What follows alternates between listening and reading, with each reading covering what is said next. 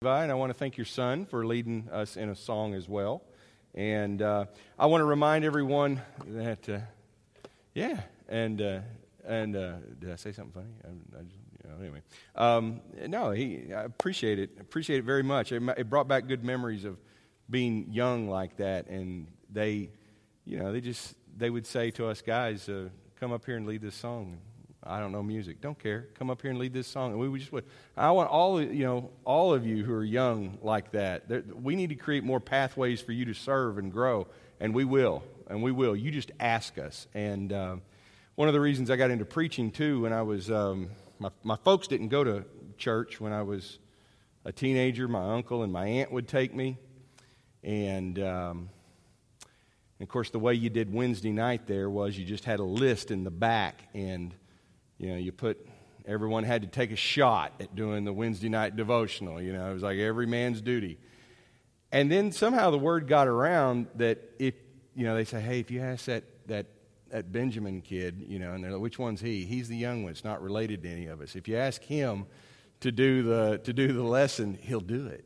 And so they would just hand it to me. I didn't know to say no. I didn't know to say it wasn't, my job and you got to do your part. And they would start, hey, can you cover this? Yeah, okay. And next thing you know, I'm pegged with it. And I know they didn't care about quality because it was, I think they were just glad they didn't have to do it. And so, wow. But, man, I want to encourage all the young guys who want to do that. And let's find ways to get our young girls involved in something and do that too. We just need to encourage all of our young people to be involved in service and ministry. And I want to tell everybody right now, this up here behind this podium or that pulpit or anything, this is like 1% of what ministry in the kingdom looks like. This isn't the end-all, be-all of Christian service. It's just one little part. We often make more out of it, and guys like me make more out of it than we should. The reality is it's the daily grind of living in the world, representing Christ, contacting the people that you have influence over. That's ministry. That's where it counts. And so my job is to inspire us and to inspire myself and to put ourselves under the Word so that we can all live that out. Well, okay, that was bonus material. I want to remind you, this Wednesday night, somebody did hand me the lesson again, and so I'm doing it. But this Wednesday night is the 4th of July. Because it's 4th of July and it's holiday, if you're in town and you choose to assemble with us, we're all going to get together in here at 7 o'clock. If any of the young guys want to lead a song, come bring your song, come bring your prayer, come bring your scripture. We'll do it much as we've done the Wednesday night before Thanksgiving. And we're just going to encourage one another for about 30 minutes. And then if it's not just pouring rain on us and you want to join each other and go watch fireworks, hey, let's do it. We can do that. I'm going to engage in a study for the next few weeks. And of course, I get this started this one week, and then next Sunday I find out I've got to be out of town again, and so my brother Michael Soto is going to teach this class, and I think you'll enjoy hearing from Michael. I really appreciate the Soto family and their contribution to VBS, all of you who contributed to VBS in some way.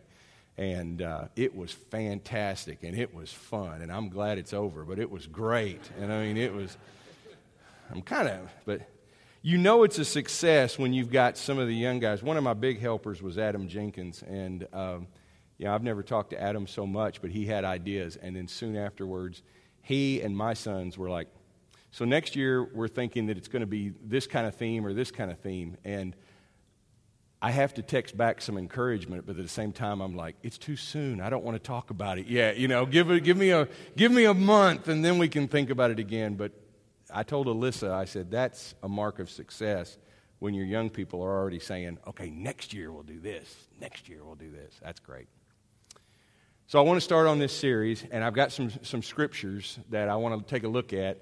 And this is a series that's coming together, and I don't even know what to title the series right now, so let's not worry about that. Let's just look at the Word. And I want to ask you to look at Romans 7 with me.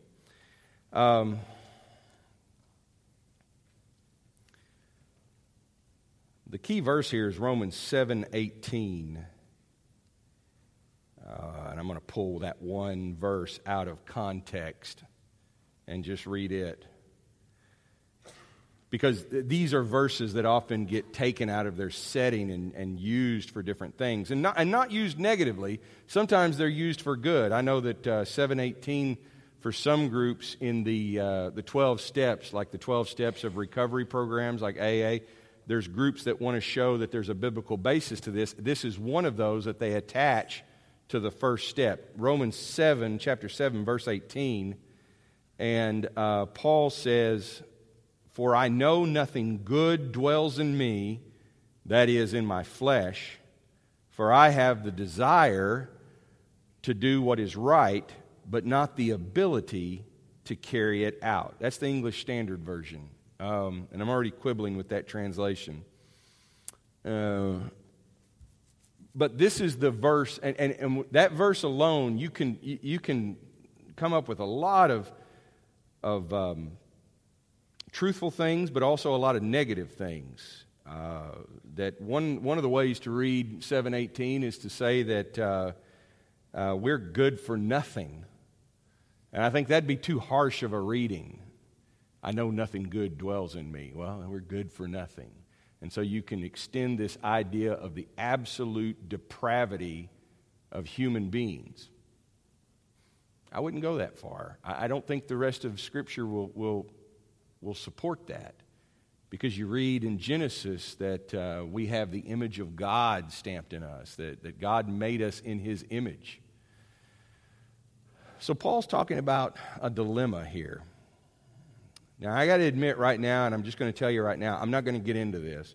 Because in studying Romans 7, there's this debate about whether Paul's talking about himself, or is he talking about Adam, or is he talking about the general condition of humankind? Which one is it?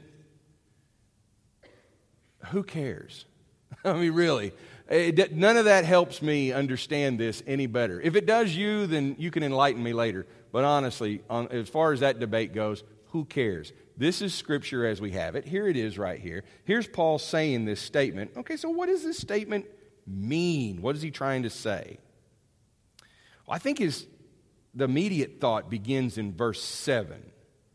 Obviously, verse 18 extends in all directions through the whole book. He's making an entire, he's extending an entire message, a communication, a document to these churches in Rome. And these are people that he doesn't know. He's not talking to them as intimately as he talks to some because he doesn't know them as well. He's talking about his message and his work. And if you look at the end of the book, this is a fundraising letter in some respects. He's asking them to support him as he continues on his way to Spain and continues to share the gospel. But he wants to be clear what it is that the gospel is that he's sharing. And so he's not even trying to deal with fundamental problems like in Corinth. He's in full problem-solving mode when he writes to Corinth. He says, I heard you got this problem. Well, you need to do this. I heard you got this problem. You need to do this.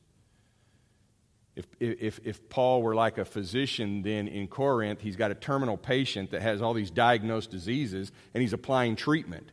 With Rome, it's more like he's talking about general good health and how the human body functions. He's saying, this is what we believe, this is what we know. So he gets into the bigger picture.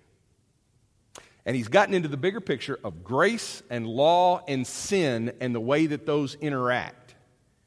Now, one of the reasons that I'm doing this study is because I want to have a better understanding of those churchy theological terms that we throw around rather quickly. Oh, grace and, sin. What are they?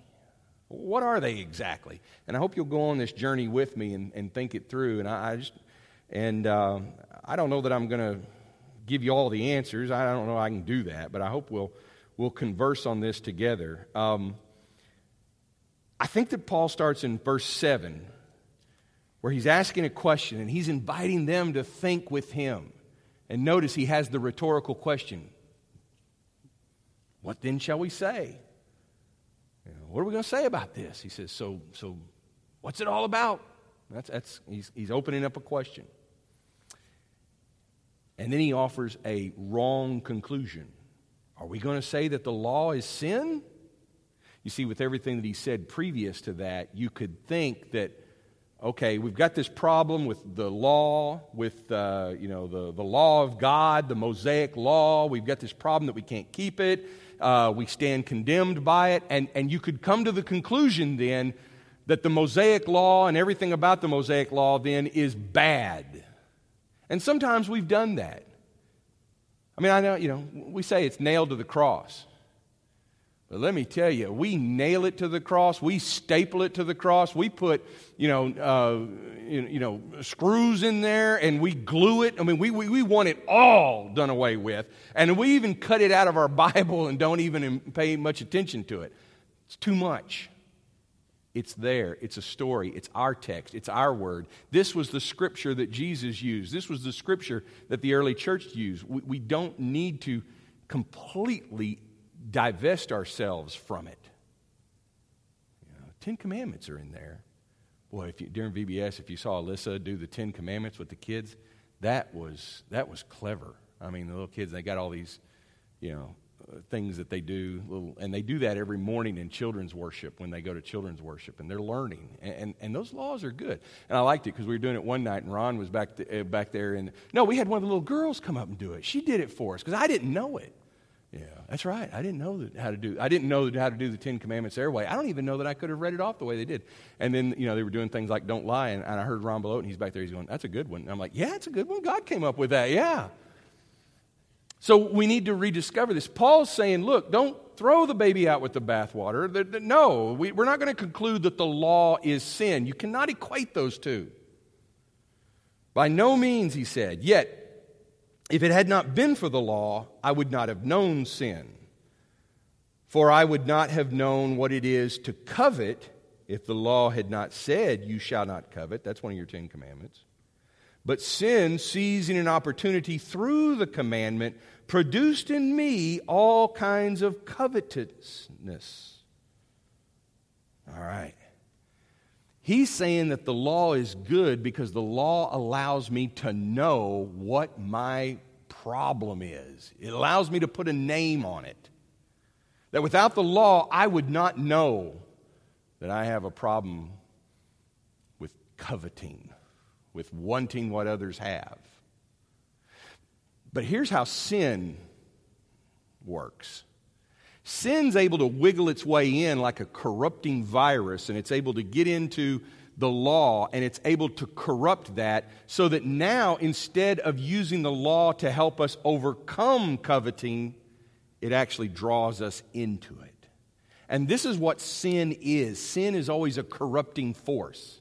It takes what God has made as good and twists it, taints it and corrupts it in some way so that it's just kind of wrong.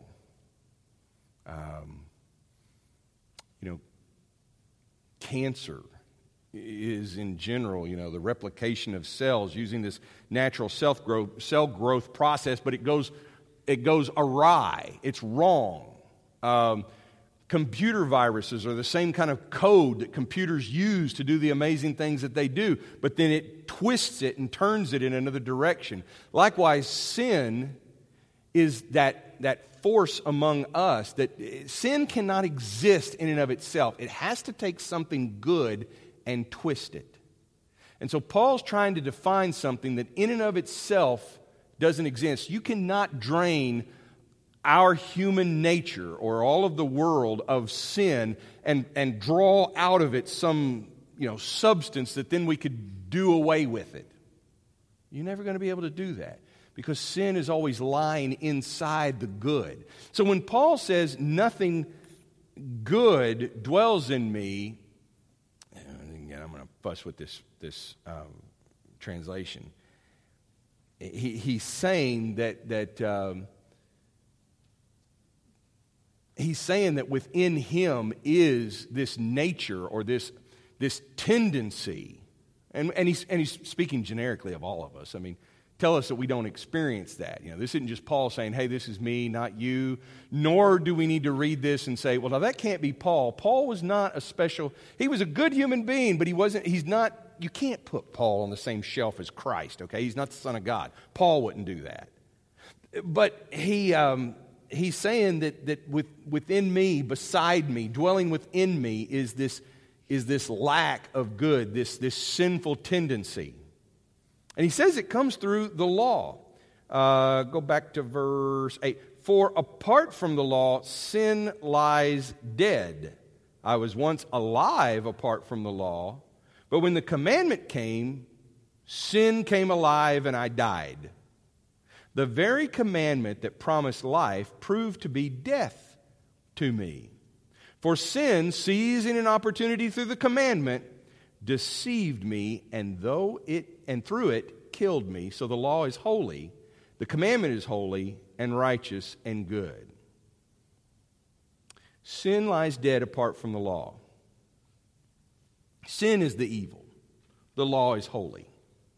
So what's going on here, though, if sin can manipulate and use the law in that way? Well, I think that Paul's reading the Old Testament. So let's go back to Genesis 4. Genesis 4.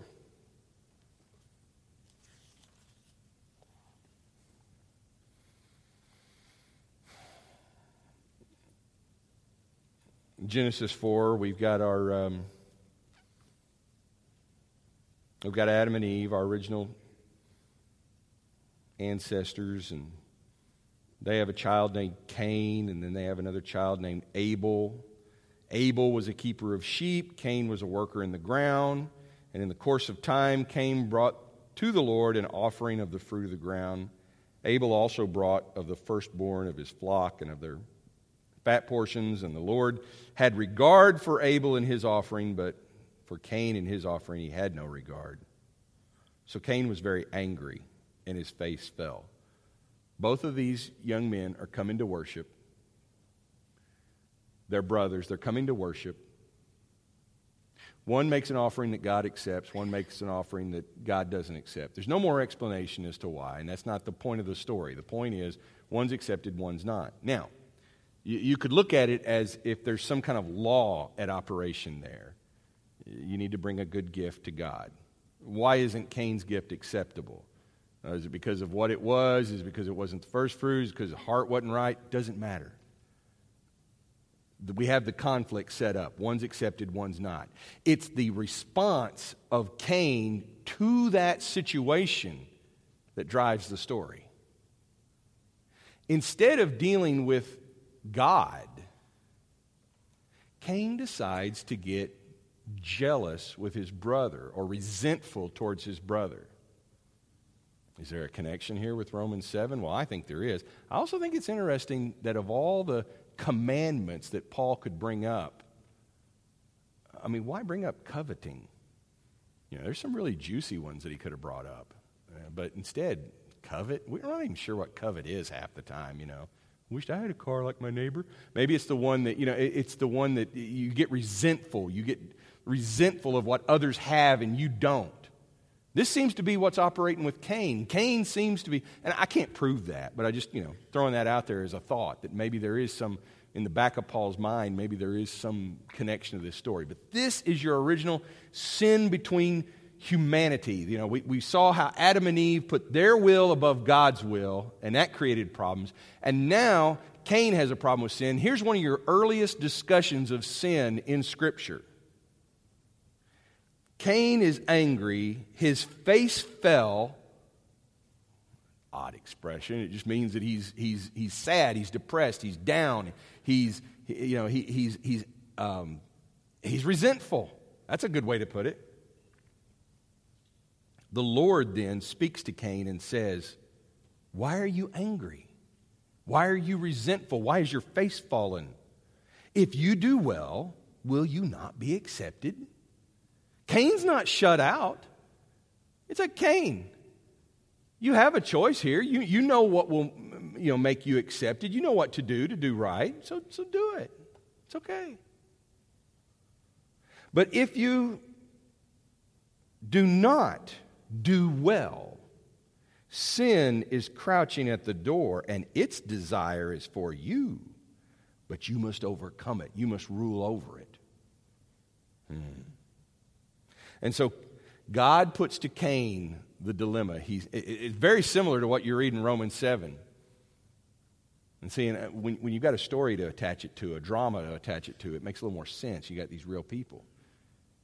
And you got this image of sin as this corrupting force that's just waiting at his door, ready to pounce on him. Cain, you've got a choice.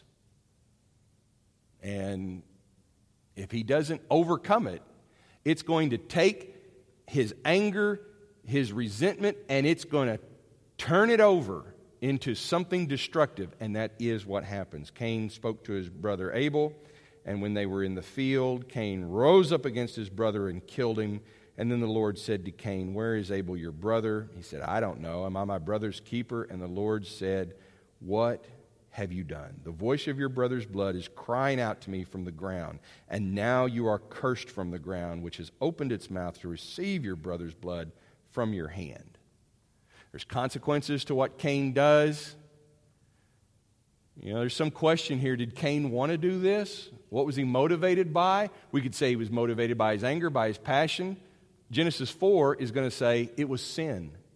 Cain gave in to the sin that was crouching at his door. Now, there was a law there in that God said, look, do what's right, and you'll be accepted.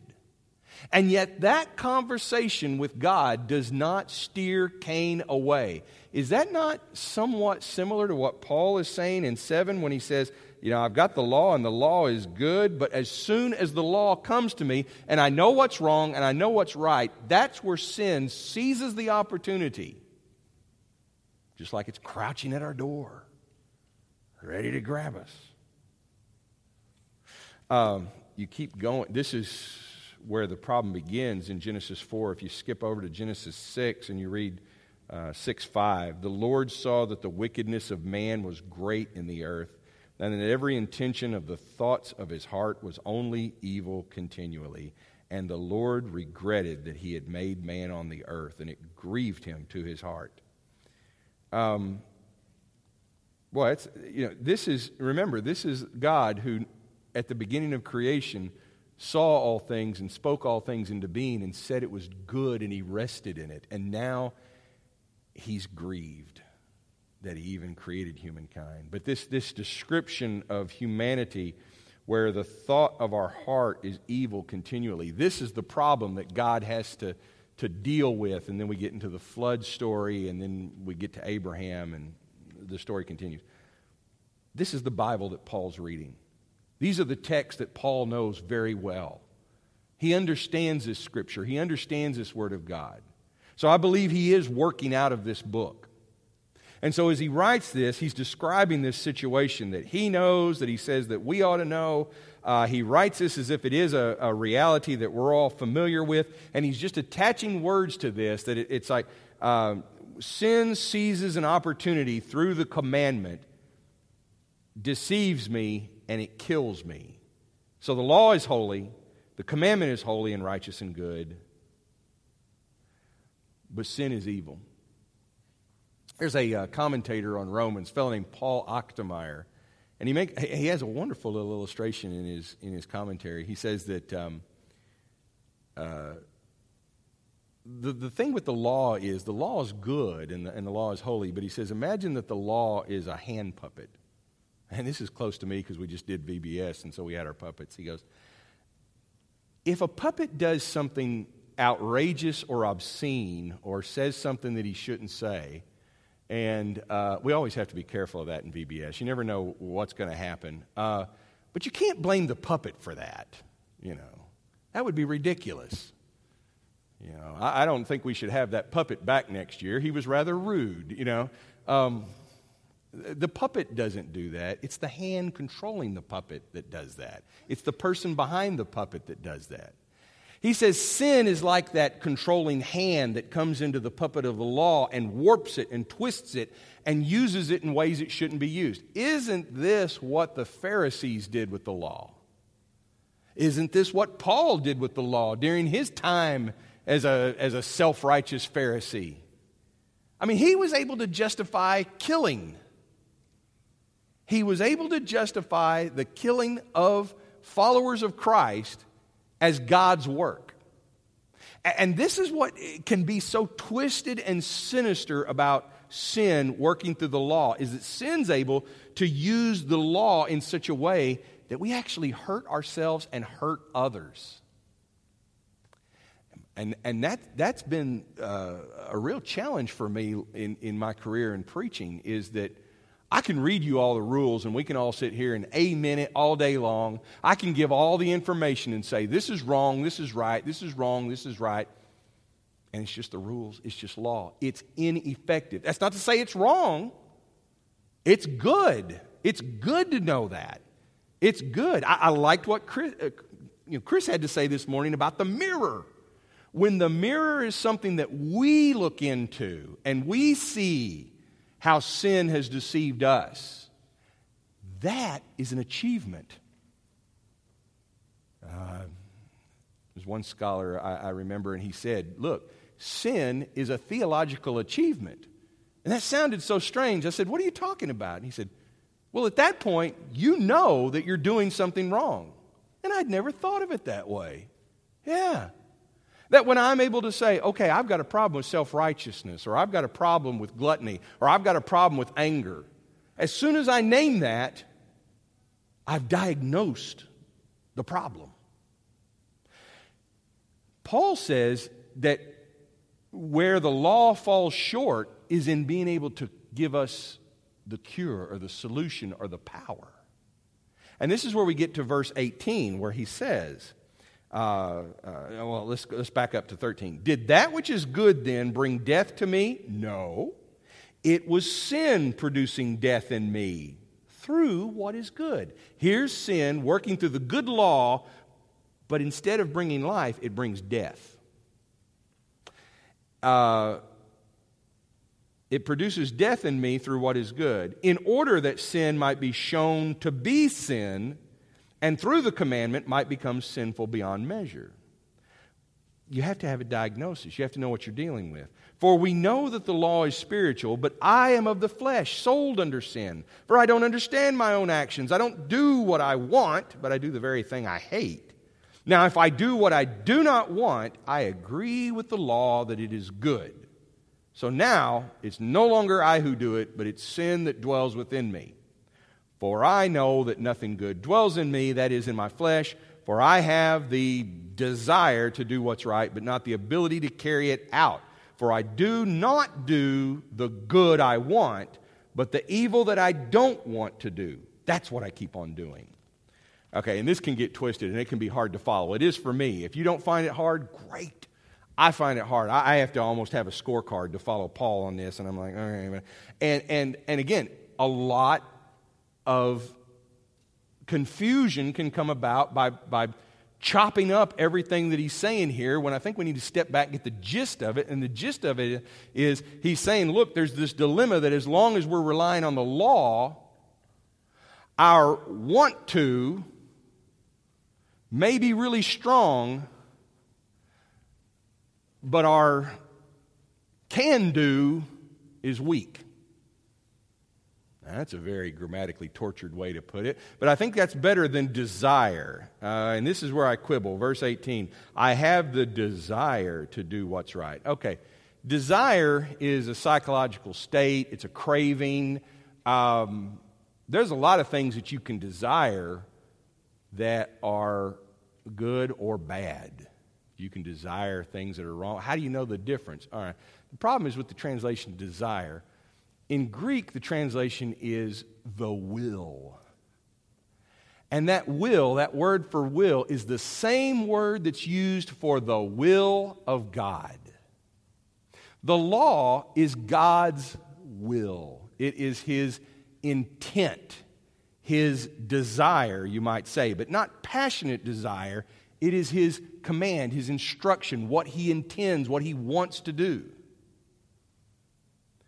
In this sense, the idea of the will is what drives us. It's the wish even. And it's really a noun in this sentence. It's not a verb.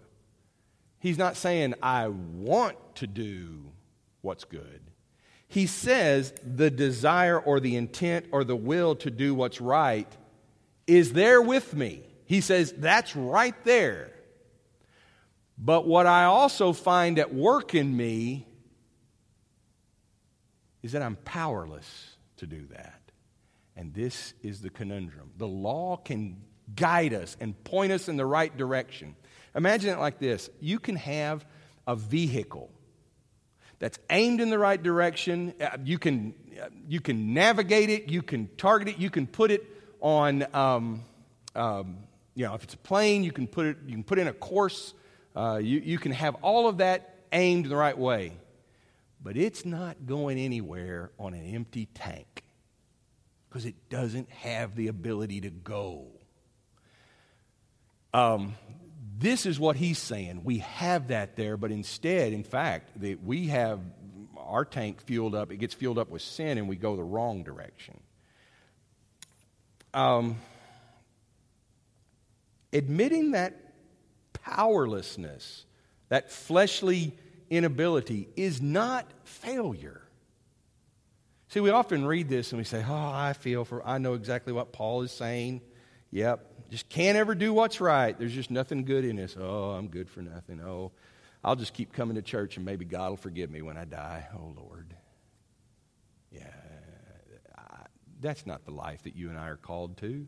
We're not called to that kind of hopeless existence. I'm burdened by the sorrow and the hurt of Christians that I've known over the years, and this really stunned me when I was younger, and it made me concentrate my preaching on the grace of God, not just to make people feel better, but to understand where the power lies. Because I would go to people, and I never thought that being a Protestant preacher, I would have to administer last rites.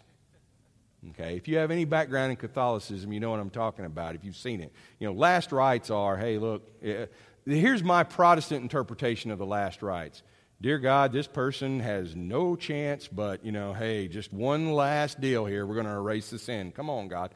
And but I would experience that because I would go to people who were at death's door, and they would say, do you think I'm going to make it into heaven? And I would say, how can you get to this point in your life? Have I done enough? No. Am I good enough? No. You're not. You're Romans 7. You're in a Romans 7 situation. That's what I want to say to them. And of course, at that moment, you have to be more pastoral than theological, and that's good. That's good to be more pastoral. But there is a pastoral and a theological answer. And I think that we need to live with and by the way, grace does, and Paul's already covered this in chapter 5. Grace does not become the license for us to do whatever we want. That if we just, if we take the guardrails off and just say, I got grace, there's nothing I can do wrong, so I'm just going to go do whatever I want. I'll talk down to people. I'll be mean to people. I'll abuse my body and I'll do whatever I want. Okay, you're still, that's sin. That's sin at work in you, and it's wiggling its horrifying, deceptive way into you like a spiritual cancer, like a spiritual virus. And all we've done there is we've just become more in bondage to sin than ever. He says grace actually sets us free from this conundrum. This is why later on in the chapter, and he kind of gets to it and he sums it up, and he says, verse 23, but I see in my members, and he's talking about not members of the church, he's talking about the parts of his body. I see another law waging war against the law of my mind, making me captive to the law of sin that dwells in my body. Oh, wretched man that I am, who will deliver me from this body of death? There's the question. Who can save me? He's got an answer. Thanks be to God through Jesus Christ our Lord. So then, I myself serve the law of God with my mind, but with my flesh I serve the law of sin.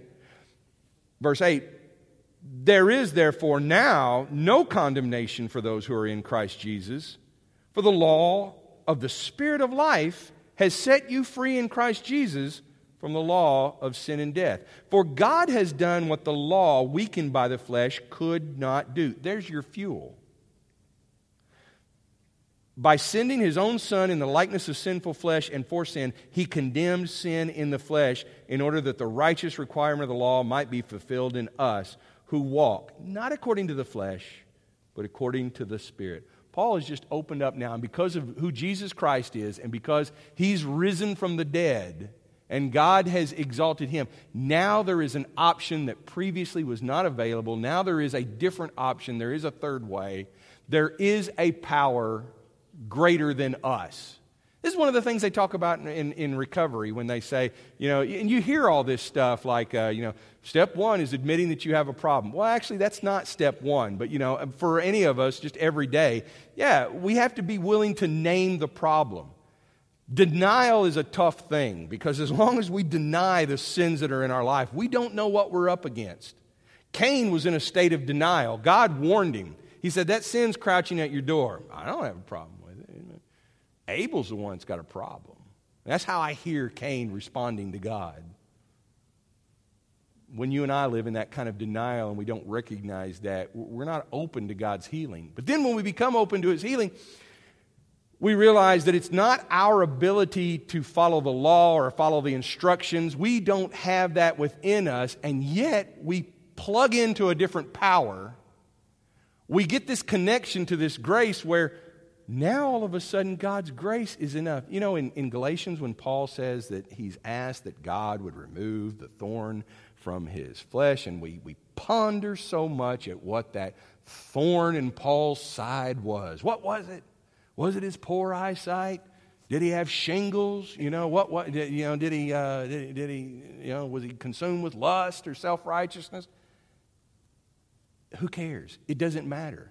You've got to listen to what he says, that God says no to taking the thorn out, but God says yes by saying, but here's what I'm going to do. I'm going to give you more grace so that you have the power not to let that consume you and define you. Now that is the real point of what he's saying. We need to quit worrying about what the thorn is and look at what he says about the grace. He says, God's answer to him is, God, take this out. No, I'm not going to fix it. My grace is sufficient for you. God, fix this. No, my grace is sufficient for you. I'm giving you more and more grace. Whatever it was, Paul understood that the grace of God was a greater power than just having it gone.